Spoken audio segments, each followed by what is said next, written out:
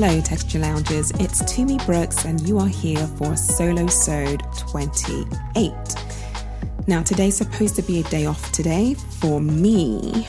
However, you guys should know by now that I'm really big on productivity. So just because it's a day off for me doesn't necessarily mean that I'm literally on the couch doing nothing. That drives me crazy. So I'm really pleased today to say that I've achieved quite a few things even before 11 a.m. this morning. So for example, I worked out for 45 minutes this morning, which was basically made up of a bunch of strength training, followed by a 25-minute meditation. That is a record for me. I dabble in meditation from time to time. I haven't quite mastered the art of really just sitting still and being able to turn away my distractions and thoughts. I mean, they always say if a thought comes up while you're meditating, like don't work to, push them out or push them away from your mind, just kind of be in it. But I still struggle with that. Anyway, 25-minute meditation achieved. I usually do 5 to maybe 10 minutes. So that's a win. Then I went out for a walk, a 50-minute walk, and I used that time to catch up with my parents. I spoke to my mom and my dad for a chunk of time. I didn't catch them this weekend, so it was actually quite nice to stroll, to get some fresh air while catching up with my parents. So yeah, super productive. And then I decided that I needed to record a solo-sode today. It wasn't planned, but there's been quite a few things that have happened the last week, maybe 2 weeks, that I want to talk about. So we're gonna get into it. So firstly, I've been traveling a lot the last 2 weeks. 2 weeks ago, I was in Los Angeles with my Pureology family. If you know what I do, I sort of head marketing globally for 3 incredible brands at L'Oreal. One brand is Mizani, which is my baby, a brand that is designed for women who have, anyone who has textured hair. Second brand is L'Oreal Technique, which is a hair color brand, which you find in Sally Beauty. And the third brand is Pureology, which is a brand that is centered around being 100% vegan. It is a brand that is all about being safe for color-treated hair. But anyway, I digress. Pureology had a national education training in Los Angeles 2 weeks ago. So my whole team flew out and we really had a good time being together. Because I work remote, I don't get to see my team. I don't get a lot of FaceTime with them. So it was great to be able to be with them over the 5 days. And they surprised me with a farewell for me. I'm leaving. This is my last week at L'Oreal. It feels surreal. And it was a really great time together. One of my colleagues, Naz, she was so sweet and, was open to hosting my farewell at her beautiful, beautiful home in LA. And, the decor down to the food items, which included items like jollof rice and suya, which are key staples in the Nigerian cuisine. And I have to say, there was a lot of laughter. It was a lot of fun. There were lots of tears. I'm not a big crier, but I did cry. Everyone cried. It was a night that I will always remember. It was so tastefully done. My boss has one of the best eyes for, detail, attention to detail and aesthetics. And it was truly a night that was curated and felt very much like me. So thank you to my team for a very special night. But I just got back from another trip from the West Coast. Last few days ago, I flew out to San Francisco. We had a meeting with Sephora for both Mizani and Pureology, where we kind of share, the amazing launches that we have coming up in 2023. So we take them through all the launches. They ask us a bunch of questions. And essentially, it's a meeting for us to get aligned on the activities for next year to promote those launches, as well as core products in our portfolio. But I don't want to get too technical. My point is, with all this traveling, I've really gotten the knack, right? I've really gotten down the detail of traveling light, right? Like I literally carry my carry-on onto the plane and that is it. I am not checking a bag. I used to back in the day, my amateur days of traveling, but in years gone by, I've really just changed that mindset and literally travel with a carry-on case. So I'm usually able to get 7 to 10 days worth of clothes and accessories and shoes and all that good stuff in my carry-on. Marie Kondo folding technique. That technique has helped me get my light packing down to this degree. So traveling light is a travel hack that I honestly will continue to do. And I would highly recommend that you are ruthless when you pack for your trips. It just makes it super easy. It means you don't have to check a bag. And when you land, you don't have to go to baggage claim and wait for your baggage. And God forbid they lose your case. Like, I literally want to get off the plane and hop into my taxi and be where I need to be. Second thing is TSA PreCheck and Clear are, oh my gosh, godsends. I mean, even TSA PreCheck these days, the line there can be really huge, could be long. I feel like a lot of people have onboarded themselves onto PreCheck, but Clear, that is like, that thing makes being at the airport palatable, right? Being able to get to the airport, go straight to Clear, they scan my eyes or my iris, and I head straight through into security, just show them my boarding pass. I don't have to show them my passport or my ID, and I'm prioritized over people who are standing in line and in the standard line or even in the pre-check line. So it's a breeze. How do I pay for Clear? I think I get it through my Platinum American Express card. So if you have that, it's really, really worth it. I believe it's free. You might have to check or they reimburse you for it. Get TSA PreCheck and get Clear. If you are a frequent traveler, you need this. And then lastly, being away from home, I'm a homebody. I love to be at home. I love to be at home. I love to curate my environment. It's super important to me. So when I do travel, I like to take a few home comforts with me that make me feel like I'm home even though I'm not.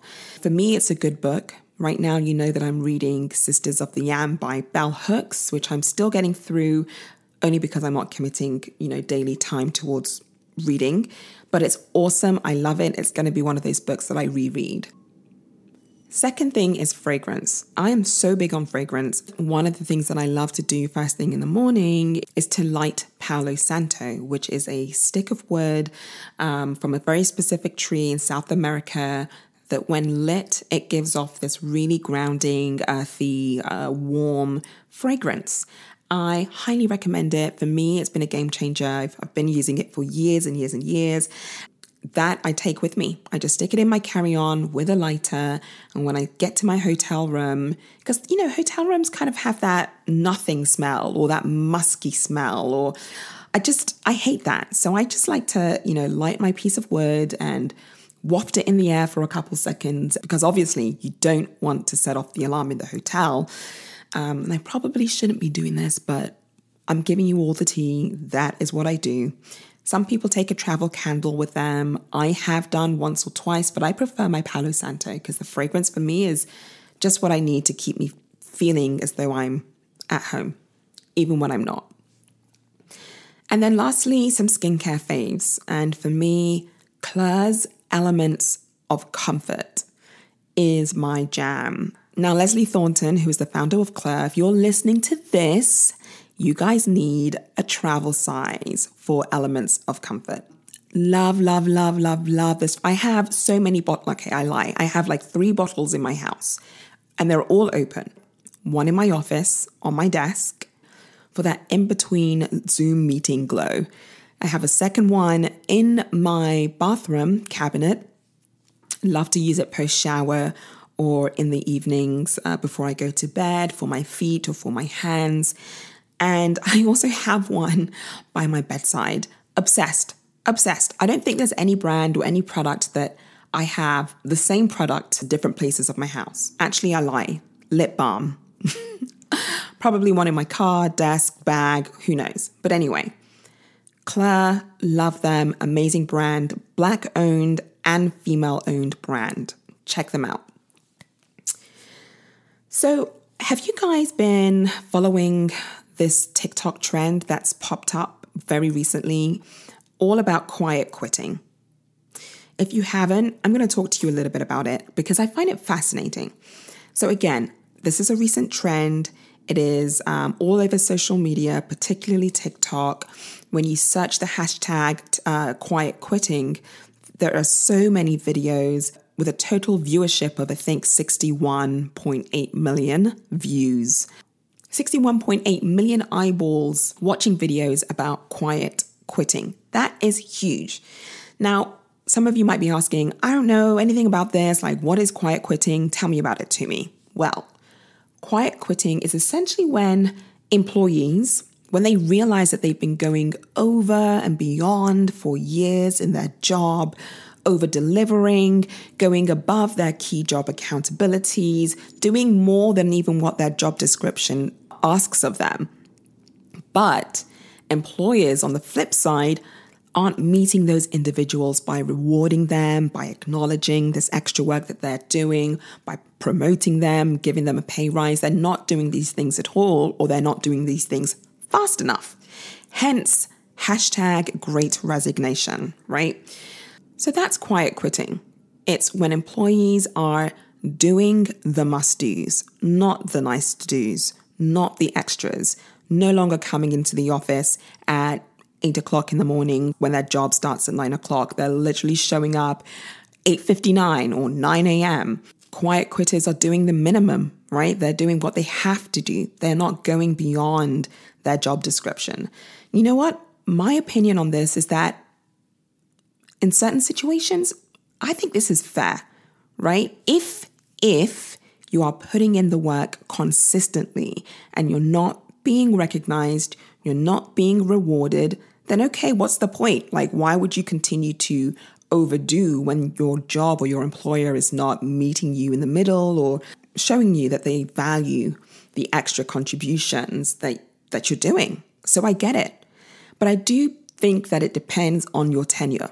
I think it really depends on how long you've been in the company, what your reputation has been, if you're junior, right? You've got to put it, I'm old school. You got to put in the work, right? You have to show your value, right? You can't be young in your career, showing up on time, which actually, in my opinion, is showing up late, right? You can't be young in your career, turning away work. Like, you have to put in the time. If you envisage a strong career for yourself, you've got to put in the time. You've got to do the extra work. You've got to go beyond your job description. So if you're junior level and you're seeing this quiet quitting theme or TikTok videos, I don't encourage you to jump on that bandwagon. You need to build up your reputation in your role and in your company before you can start making demands.